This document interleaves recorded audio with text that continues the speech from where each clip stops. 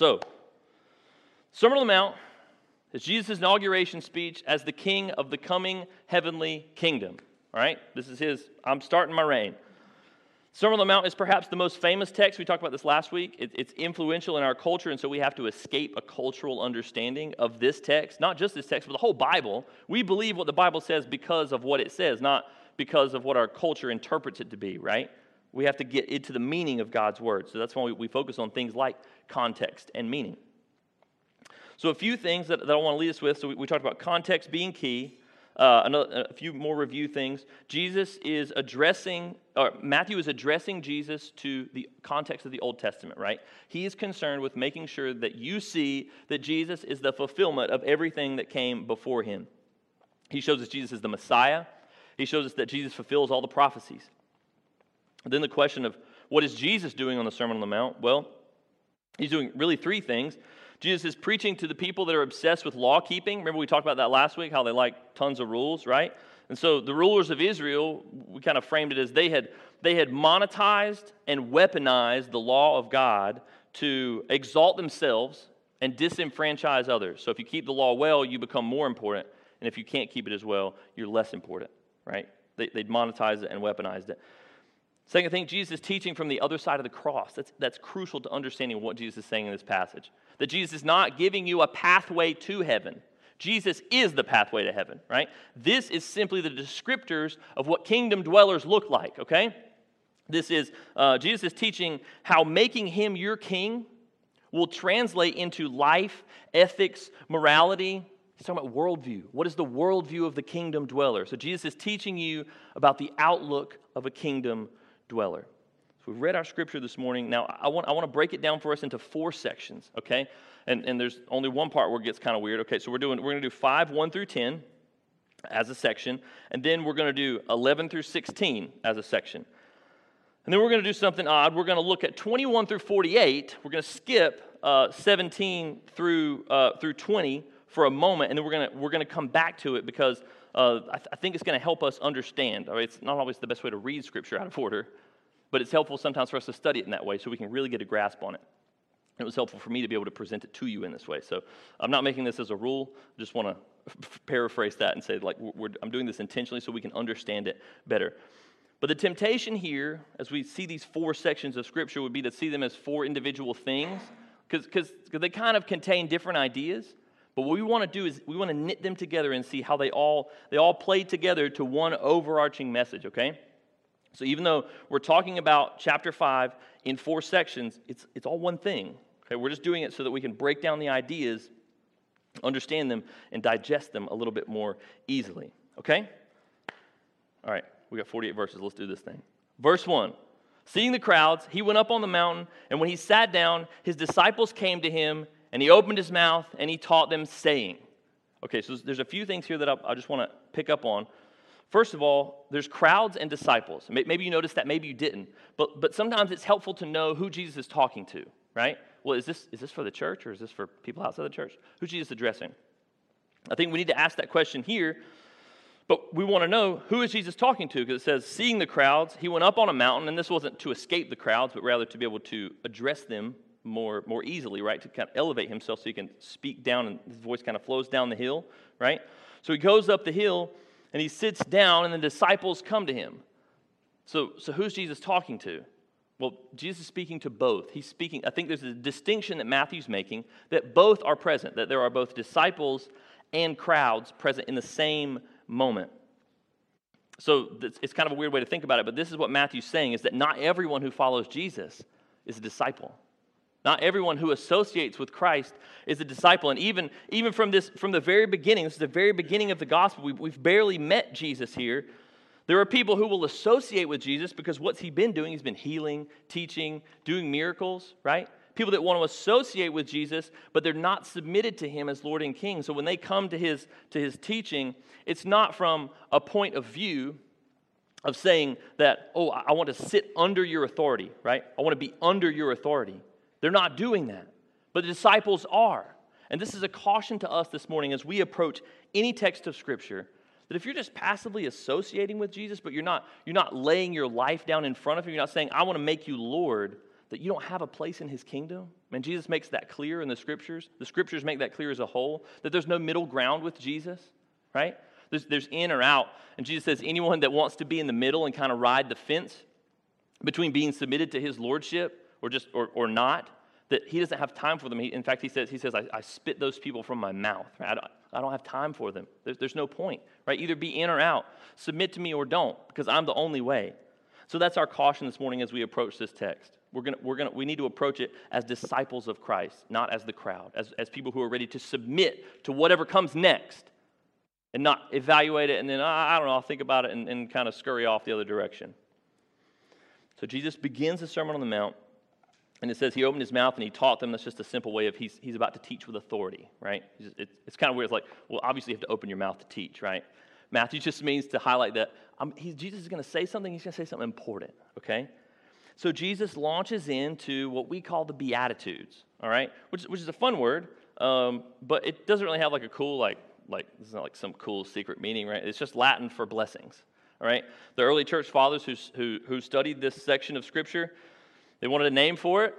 It's a good section to know and study. It's Jesus' words, and so they just called it the Beatitudes because it means blessings.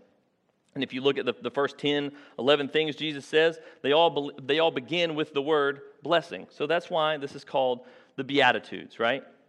The thing about the Beatitudes, though, is I think the cultural reading, which we're trying to get away from, is that these are if-then statements, right? If I'm poor in spirit, then I'll be able to get into the kingdom of heaven. If I mourn, then I'll be able to get in the kingdom. These are not if-then statements. Jesus is saying, I am the king, and these values that I'm going to give you here, they're not statements, they're values of the king. He says, these values will be the heart of my kingdom dwellers because they're my heart, and I'm the king. So if you want to be in my kingdom, this is going to be what your heart is. So these are the descriptors of the people who already find themselves in the kingdom of heaven because they have submitted to Christ. So here's the thing. The Beatitudes are blessings, right? They're descriptors. What does it mean to be blessed? Because it seemed like kind of a loaded word to me. So I wanted to give us a quick definition, right? So because Jesus doesn't define it here, he just says blessed are the poor. Matthew doesn't give us any more context than that. So we have to assume, this is how you read Scripture. This is your hermeneutical note for the day. We have to assume that the way Jesus used blessed is consistent with the way it's used in the rest of Scripture because Jesus is the author of Scripture, okay? So if we do a quick survey of the Old Testament, what you find about being blessed, like when God blesses someone, what it means to be blessed, it's three things, okay? The first one is that it's a heavenly reality, all right? So I'm going to give you these three things, and I'm going to give you some smart guy's really good definition that's better than mine to sum it all up for you, okay? But I just want to illuminate a little bit.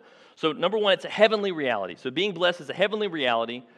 It's knowledge and assurance of God's goodness towards you.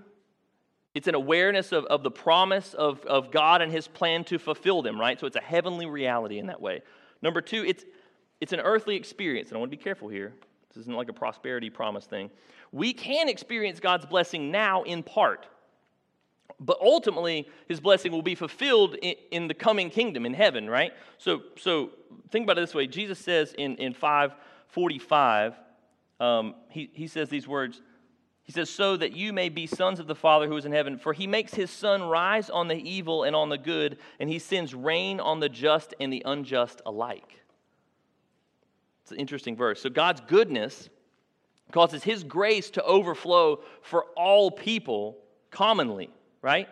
Not just because you love Him, but just because you are, because God is that good, right? He doesn't just bless those who follow Him and worship Him. He blesses all people. He gives good things to all people. So the blessing here in the earthly experience is the knowledge of God and relationship with Him that allows you to see the gifts that He gives and worship Him because of them. You see the same gifts that everyone has, but you get to see them as gifts from God and worship Him for it.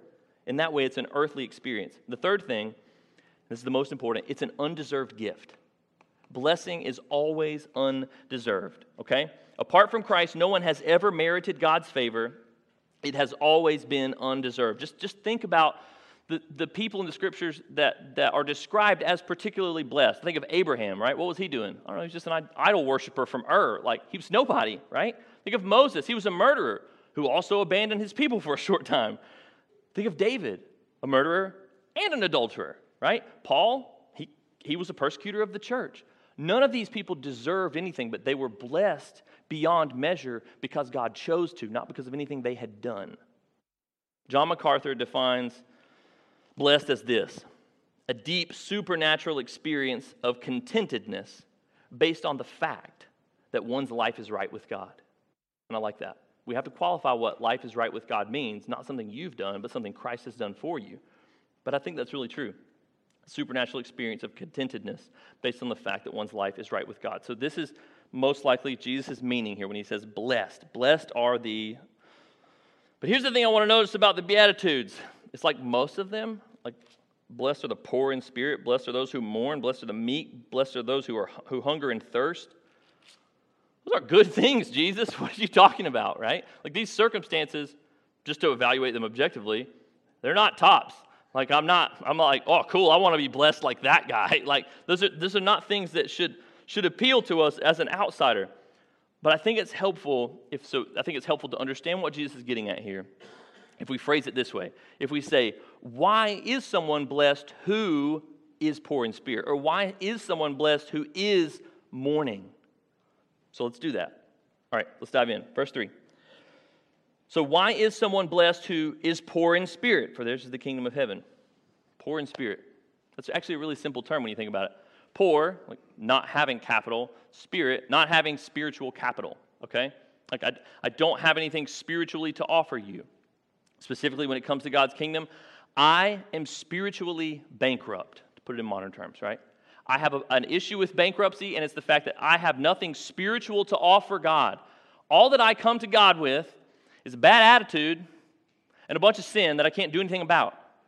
I am spiritually bankrupt. I am poor in spirit. And when I recognize that reality, I can then face the music in such a way that allows me to approach God through Christ and turn in repentance. This is the foundation of the gospel, understanding that we have nothing to bring to the table and that Jesus himself brings everything to the table on our behalf. That Jesus' righteousness is the only righteousness that can gain us access to the Father. I have nothing to bring to the table, and therefore I must depend on someone else for it. So friends, this is from the very beginning, the invitation this morning to respond to the gospel. Recognize that truth. Be poor in spirit today and say, I have nothing to give to God. I have nothing. So what I'm going to do is I'm going to depend on God himself to provide it for me in Christ. And I'm going to go to him and I'm going to lay down in front of him at his feet and ask for mercy, knowing that in Christ that mercy is guaranteed if I will place my trust in Christ. So do that today, friend. Like it's really simple. It's really simple. You have nothing. God has everything, and he's offering it to you in Jesus. Spiritual poverty is the basis of the foundation of understanding the gospel. And that's what Jesus is getting at here. If you're poor in spirit, you get it. So why is someone blessed who mourns? Let's do number 2 here. Why is someone blessed who mourns? Well, based on that first reality, poverty of spirit, you're deeply saddened by this reality that you are spiritually bankrupt. And not only that, but that for you to be in a right relationship with God, God himself has to come and be killed on your behalf for your sin after obeying all the laws you couldn't obey. That is sad news. But here's the thing. If you can mourn the spiritual reality, that your spiritual bankruptcy, it actually leads to true comfort, doesn't it? Because if you can face the reality and be sad about it, it leads to real insight, right? So if we mourn the right things, we find ourselves comforted by the heavenly truth that God has provided for us in Christ. So the mourning is a good thing. It's a blessing because, again, it's an emotional acknowledgement of a spiritual truth. Next, why is someone blessed who is meek? Meek is a weird word. I think we have lots of weird definitions for it. I've heard it defined as like power under control. We always try and define meek as something dignified, even though that's not what it means at all, right? The definition of meekness is that it's not dignified. So when we try and oh, he's just so meek, we try and phrase, it's not an appealing thing to the world. Meek is just like Jesus, right? It's gentle, it's lowly, it's unimpressive. I read in a commentary this week. Meekness is unimpressive, right? It's not asserting itself for the sake of oneself. That's meekness. And we have this misconception about Jesus that he was just kind of like maybe just like, it's just really easy to like, oh, I don't really care. Just do, you do you. Like, I'm just here to support you. That's not Jesus. He's the same dude that goes into the temple and flips over tables, calls people sin out, says really inflammatory things to like spiritual leaders of the day, but he does so with a meek spirit, right? You can speak truth in love. That's meekness. But here's the thing about meekness. Think about it.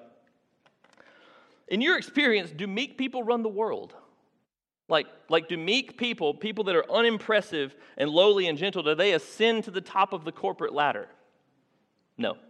No, they don't.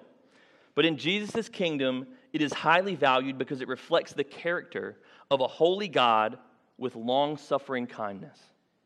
Meekness is God's character, and so it's valued. And in a way, it's the relational aspect. If mourning is the emotional aspect of responding to reality, then meekness is the relational aspect of it, right? The way I respond to other people, to the way I deal with myself and others is in meekness because I know my place. If I've seen Christ and I've seen who I am and what my sin has done, I see my place in the world. So meekness, gentle, lowly, unimpressive. So why is someone blessed who hungers and thirsts? Let's look at this one, verse 6. So the language here is actually, I thought this was helpful. It's actually more like starving and dying of thirst, if you think about it, right? So it's not just like, oh, I haven't eaten in a few hours, like I'm snacky. No, it's like I'm starving and dying of thirst to have righteousness. And I thought of this, what Jesus is getting at here. If you get stuck at home like in a blizzard or something, and you have food at your house, will you starve? No, because you have food at your house. If you don't, then you would starve. This hungering and thirsting that Jesus talked about for righteousness is a recognition that I don't have any food, I don't have any righteousness of my own. I don't have anything in the house. I'm hungry, I'm thirsty because I don't have anything to fill myself with that I have brought to the table. Not recognizing this is if you think you've filled up your heavenly coffers, right? If you think you have a bucket in heaven that you're just stacking good deeds in, right? And you're just stacking righteousness in, and that you are in a sense spiritually full, that you're more empty than you realize, right? If you think you're full, if you think you have something to bring to the table, then you won't be hungry, right? Because I've got food. I brought my own. Jesus is saying, no, you didn't. And to recognize that is reality. Only those who recognize that they have no righteousness of their own and hunger for Jesus's will be filled up with Jesus' righteousness, not their own. So why is someone blessed who is merciful? That's verse 7. Why is someone blessed who is merciful? And this is the thing about mercy. I think about mercy. It's giving someone what they don't deserve, right? It's extending grace. It's tied to grace. It's not grace. But mercy is hard, and especially when you're the one who suffers an injustice, specifically, right? Like that's the best time to give mercy, but it's also the hardest time to do it, right? Because true mercy really costs you something. And this is true of Christ as well, right? To show mercy to us, what did Christ have to do? But it cost him everything, right? True mercy cost something, and it cost Jesus everything. All of his rights surrendered, all of his heavenly deity, everything he gave up willingly to be merciful to us. And so to be merciful, we have to receive and understand mercy from the one who defines it on the cross, Jesus. Jesus shows us a different kind of mercy. It's not like a superficial mercy either, like, like someone bumps your car with a grocery cart in the shopping parking lot. It's like, oh, don't worry about it. Like, that's not mercy, guys. Like mercy is a deep, what Jesus shows is a penetrating mercy that changes not just the way you act towards other people, but the way you feel about other people, right? That you don't have rights to press on them. So you're blessed. If you've seen mercy, you can give mercy. If you've seen Christ, you can be Christ to others. So why are you blessed if you're pure in heart? And this is a really good one. There's so much here. I wish we had more time to go through this, and maybe we can come back to it at a different date. But blessed are the pure in heart. Think about this. This is more than just good intentions, right? Maybe thinking like, oh, you have such a sweet heart. I hear people say stuff like that. That's not wrong. I know what you mean, right? Like they're a nice person. This is more than that. To be pure in heart, it's not just having good intentions or just being kind, right? Your heart is pure the way Jesus means it. Think about what purity is, right? I had a water bottle up here, and I really wish I had it. think about pure water, right? It's pure because there's nothing in it, right? It's unmixed, right? It's unalloyed was a way I heard it phrased as I was studying. Because it's unmixed with this hypocritical lie that I'm not as bad as some people say I am, or I'm not all that bad, right? I'm okay. Hypocrite, right? To be pure in heart is a blessing because you can stop the act of pretending you're not something that you are, which is terrible and sinful, and you can boldly approach God in Christ, right? If you have a pure heart, the act can stop, and I can go to God and face the music with Christ as my defense, right? So that's to be pure in heart, to have an unmixed heart, unhypocritical. Why is it blessed to be a peacemaker? You're blessed because only one who has experienced peace between himself and God can make peace with others. And this reality, this being a peacemaker, really encapsulates the worldview of a kingdom dweller. It's one who fights for other people, not with other people, right? You're a peacemaker. God has made peace with me and empowered me to make peace with you and for you and between you. So those are the Beatitudes, and these are all the attributes of the kingdom dweller. But Jesus ends it in a really interesting way, okay? So the last 10, he says, blessed are those who are persecuted for righteousness' sake. And then 11, he says, blessed are you when others revile you and persecute you and utter all kinds of evil against you. And as I was reading this, I was like, I've never read it this way before.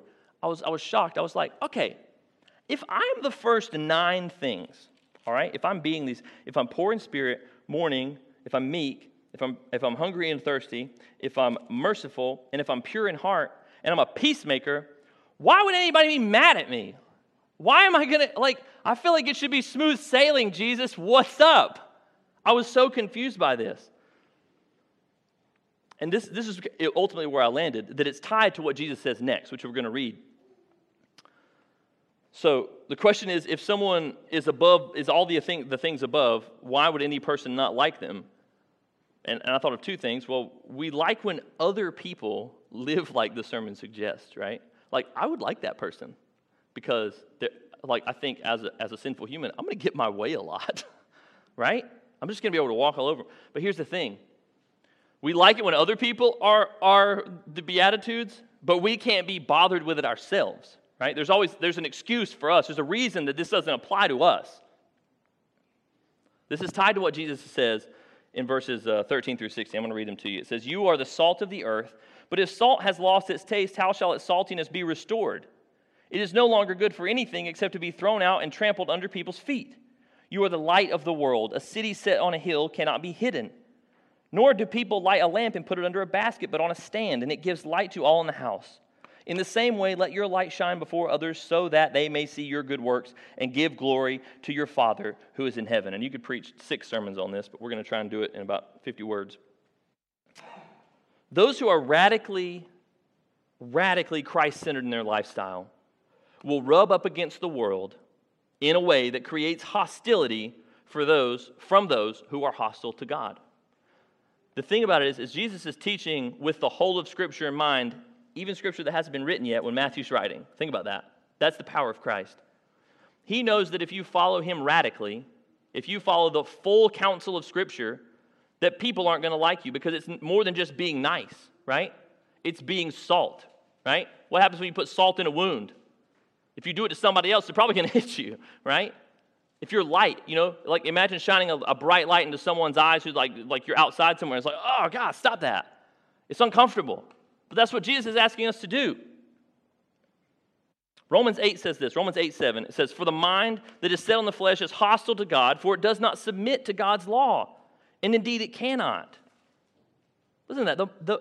The mind that's set on the flesh is hostile to God. So if you are God's children, as defined by God's word, then people will not just be hostile to God, but hostile to you because you represent him.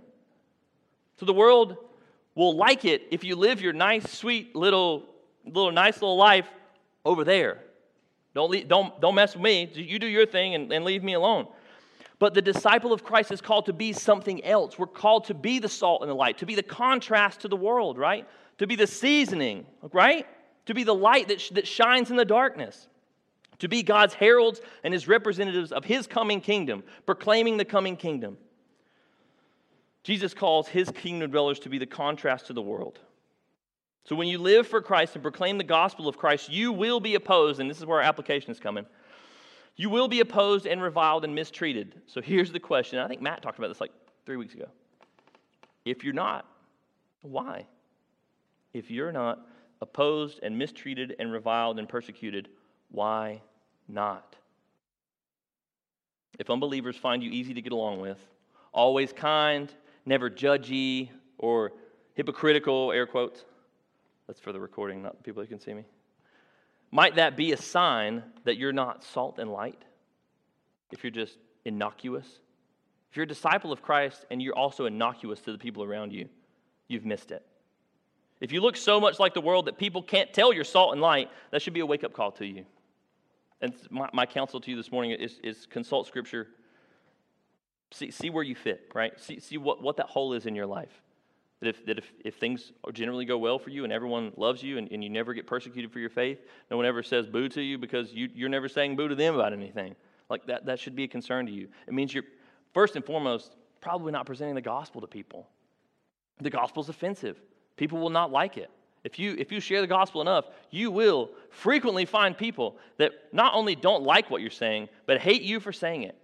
And that's okay, because they need to hear that message too, that they need to repent and turn to Christ. So this is where I want to switch things up a little bit for us. I'm going to try and burn through this last little bit as quickly as we can. So verses 21, I want to look at 21 through 48. So we're going to skip 17 through 20 for now. We're going to come back to it in just a second. I want to look at 21 through 48 because I think 17 through 20 is a preface to everything we're going to read in 21 through 48. Jesus is giving context to what he's about to say, but I think for study purposes, it's helpful to go back and look at it after we've read this, okay? So let's look at 21 through 48. 21 through 48, Jesus is going to clarify the true meaning of God's commands in the Old Testament over and against the scholars of his day. Okay, you'll notice Jesus using the phrase, "You have heard that it was said." He's going to say that a bunch because he is highlighting the fact that these people have been taught wrongly by people who don't know what they're talking about. That the law and the tradition that exists for them has been twisted and turned and altered in a way that no longer honors the original commands nor the one who commanded it. It does not honor God. Jesus is addressing that. And he wants to do this for two reasons. He wants to show the weakness of the scribes and the Pharisees and anyone that would pretend that they have been perfectly obedient. And he wants to show his authority as the only one who can rightly interpret and rightly proclaim Scripture as the condemnation that it is in the Old Testament, right? And he can do that because he's God and because he's going to do something about it. All right, so let's look at these. Look at anger and lust together. I'm just going to read phrases of these because we're running out of time. It says, "You have heard that it was said to those of old, you shall not murder, and whoever murders will be liable to judgment. But I say to you that everyone who is angry with his brother will be liable to judgment." In verse 27, he says, "You have heard it said that you shall not commit adultery, but I say to you that everyone who looks at a woman with lustful intent has already committed adultery with her in his heart." Jesus is taking the law that had been softened, right? It had been like, oh, well, that's really hard. Maybe it means something a little bit easier. And Jesus is re-encapsulating it in its true meaning. He's saying of anger and lust that they're like adultery and murder, that they begin in the heart. So it's idolatry of the flesh to be adulterous with another person. And it's hatred of someone that you don't have the right to hate because you don't own them, to be angry. That's what murder is. You should be, this is what Jesus is getting at. You should be ashamed and realize that you have failed in the law, not just because of the act, but because of the evil that is in your heart that led you to it. That is much as a part of your sin nature as the actual things that you do. It's the sinful heart that generates that in the first place. That's what Jesus is getting at. Jesus does a similar thing with divorce, right? And Matt has thought about this. I'm not going to give divorce a fair look here, okay? So if you have been in a divorce, right, or are going through one, like I want you to understand there is more here, all right? And we can talk about that. But what Jesus is saying here, very simply, is that the Jews had said, well, you barely even need a reason to divorce, right? So they're divorced for no reason, and Jesus is saying, no reason for divorce. right? He's going over and over on top of what they've said, because they were saying, oh, you can get divorced, just give the lady a piece of paper so that she can prove that she got divorced from you. Jesus is like, that is not the heart of the law at all. The heart is that God hates divorce, right? He hates it because it doesn't mirror what the marriage is supposed to show, which is his relationship to his people, a covenant agreement of faithfulness. He doesn't want to see that ripped apart. So Jesus is teaching over that. He's clarifying it. The same thing with oaths here. He basically says, again, you have heard it said, you shall not swear falsely, but you shall perform to the Lord what you have sworn, right? He says, so what they did is they would say like, yeah, I promise I'll do that, and I promise it, it's like, so I swear on my grandma's grave. You say stuff like that because you want to emphasize, like, yeah, I really mean it. Jesus is saying, what, like, you can't even keep your promises, so even when you swear by someone, like, that doesn't make you any more likely to not lie. So why are you doing it? So just don't even do it at all. You're not recognizing your own sinfulness here. The same thing with retaliation here. It's verse 38. Jesus says, you have heard that it was said, an eye for an eye and a tooth for a tooth. But I say to you, do not resist the one who is evil. But if anyone slaps you on the right cheek, turn to him the other also. Paul addresses this in 1 Corinthians, which I've been studying with some guys here. It's been really fruitful. 1 Corinthians 6:7, Paul says, he's talking about lawsuits and arguments within the church. He says, why not rather suffer wrong? Why not rather be defrauded? Those are Paul's words. Like, wouldn't it be better to have peace with your brother or sister and be wronged than to have to insist on your own way?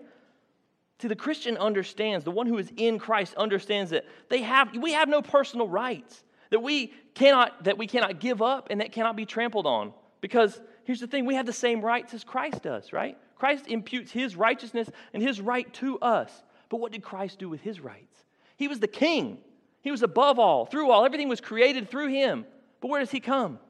Down to the lowest level, and he's obedient to the point of death on a cross. So just a quick point of application, church. What are your personal rights that you won't give up? Right?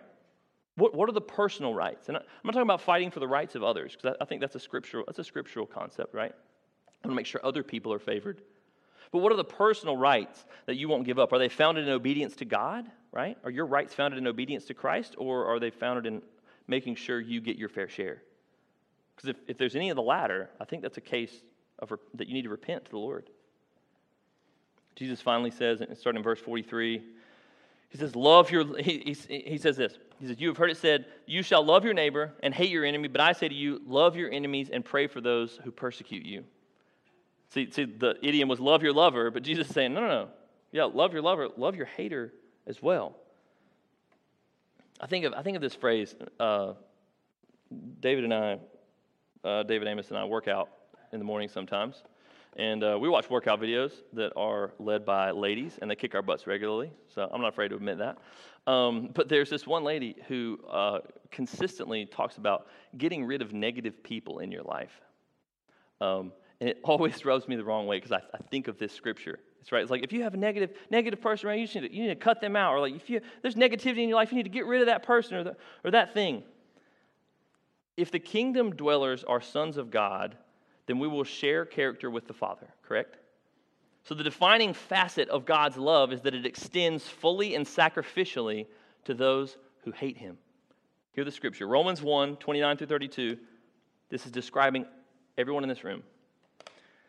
They are gossips, slanderers, haters of God, insolent, haughty, boastful, inventors of evil, disobedient to parents, foolish, faithless, heartless, ruthless, and though they know God's righteous decree that those who practice such things deserve to die, they not only do them, but they give approval to those who practice them. That is the state of man, right, outside of Christ. But, in Ephesians 2:4, God, being rich in mercy, because of the great love with which he loved us, even when we were dead in our trespasses, made us alive together with Christ. By grace you have been saved, and raised up with him, and seated with him in the heavenly places in Christ Jesus. But God, right? Were it not for God's gracious mercy that he would love people like me who hated him, and I can't stomach someone who annoys me or is negative. No, you love that person more. You love that person harder, right? You care for that person as Christ has cared for you. So to heck with that New Age nonsense. what we can see here is that Jesus rightly, in everything we've just read, 21 through 48, that Jesus rightly interprets the law, and we see clearly that everyone is condemned. I hope we could, look, this is how Jesus ties this off.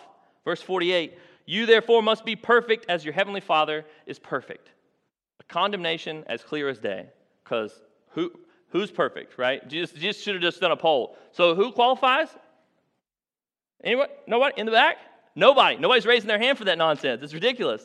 Because everyone is guilty. Everyone's worthy of punishment, not reward. And even the most righteous person wouldn't dare to say they live up to this standard. So this is why I want us to go back to 17 through 20 right now. So I want to read this to you. Jesus says, do not think I have come to abolish the law or the prophets.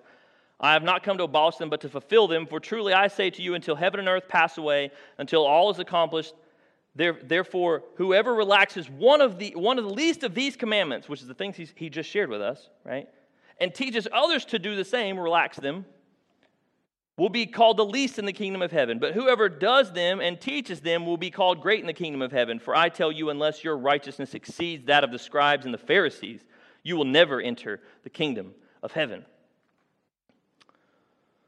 Jesus is saying three things here. We're going to get through these as quickly as we can here. Verses 17 through 18. Jesus is saying that the law is good. Jesus is saying that the Scriptures are good. The Scriptures are true. And they're true because they point to me, is what Jesus is saying. The Scriptures, all of that, it looks forward to me. So I'm not here to destroy them, right? Because they did the right thing. Because guess what? Here I am, just like I said I would be. So Jesus is not here to overrule anything or discount anything that is described or prescribed in the Old Testament. But Jesus he's not just obeying the law perfectly. This is something I want to say. So when we say that Jesus fulfills the Old Testament, it's not just like some ceremonial or moral law that Jesus fulfills. He fulfills every promise that God ever made, right? Every prophecy about the Messiah.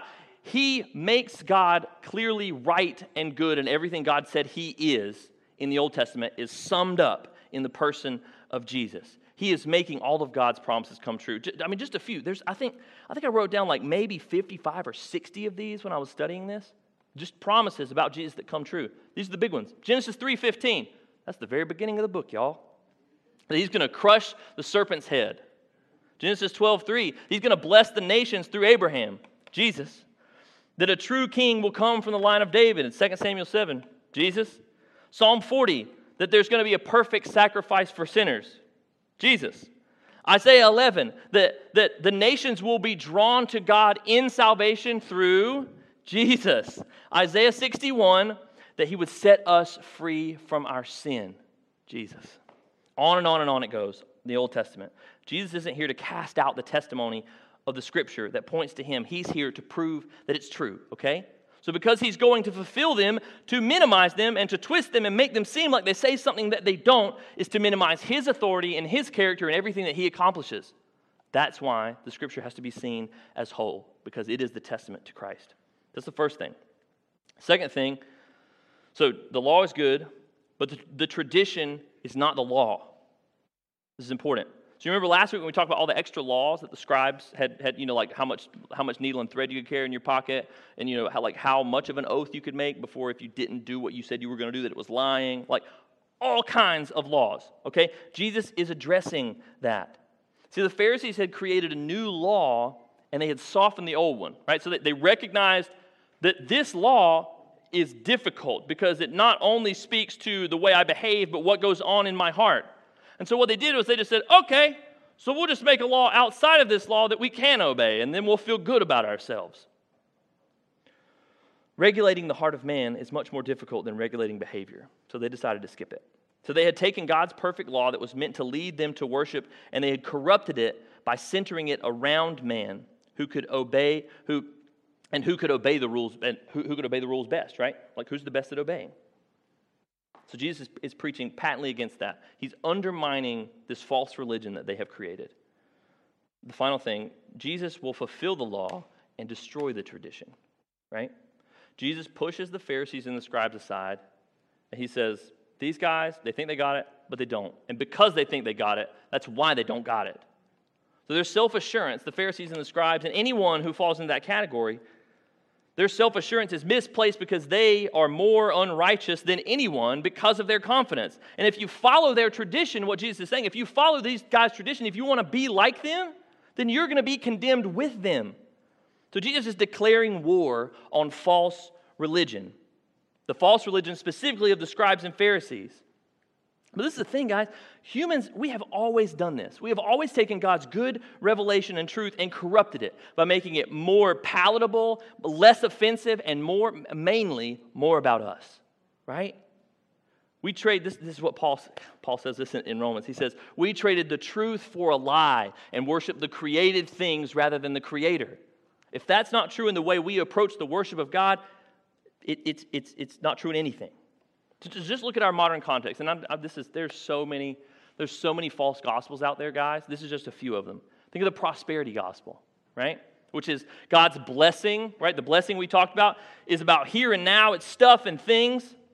Like, who wouldn't want God to be like this cosmic wishing well, where I'm just like, hey, God, I'd love one of these, and He's like, whoop, there you go, bro, I love you, like consequence free. Like, who wouldn't want that? The reality is nobody. Because if God is there just to give me the things that I ask for, I'm not going to ask for forgiveness of sins, right? I'm not going to approach God and be like, God, I know that I'm a sinner and you're holy and I would like your forgiveness. No, I'm just going to ask for stuff and then I'm going to be damned when I die. Think about Unitarian theology, right? So it's like this idea of, and this is kind of a broad term, but as long as I'm seeking to be a better person, that God will understand, right? Here's the thing though, except you can't be a better person.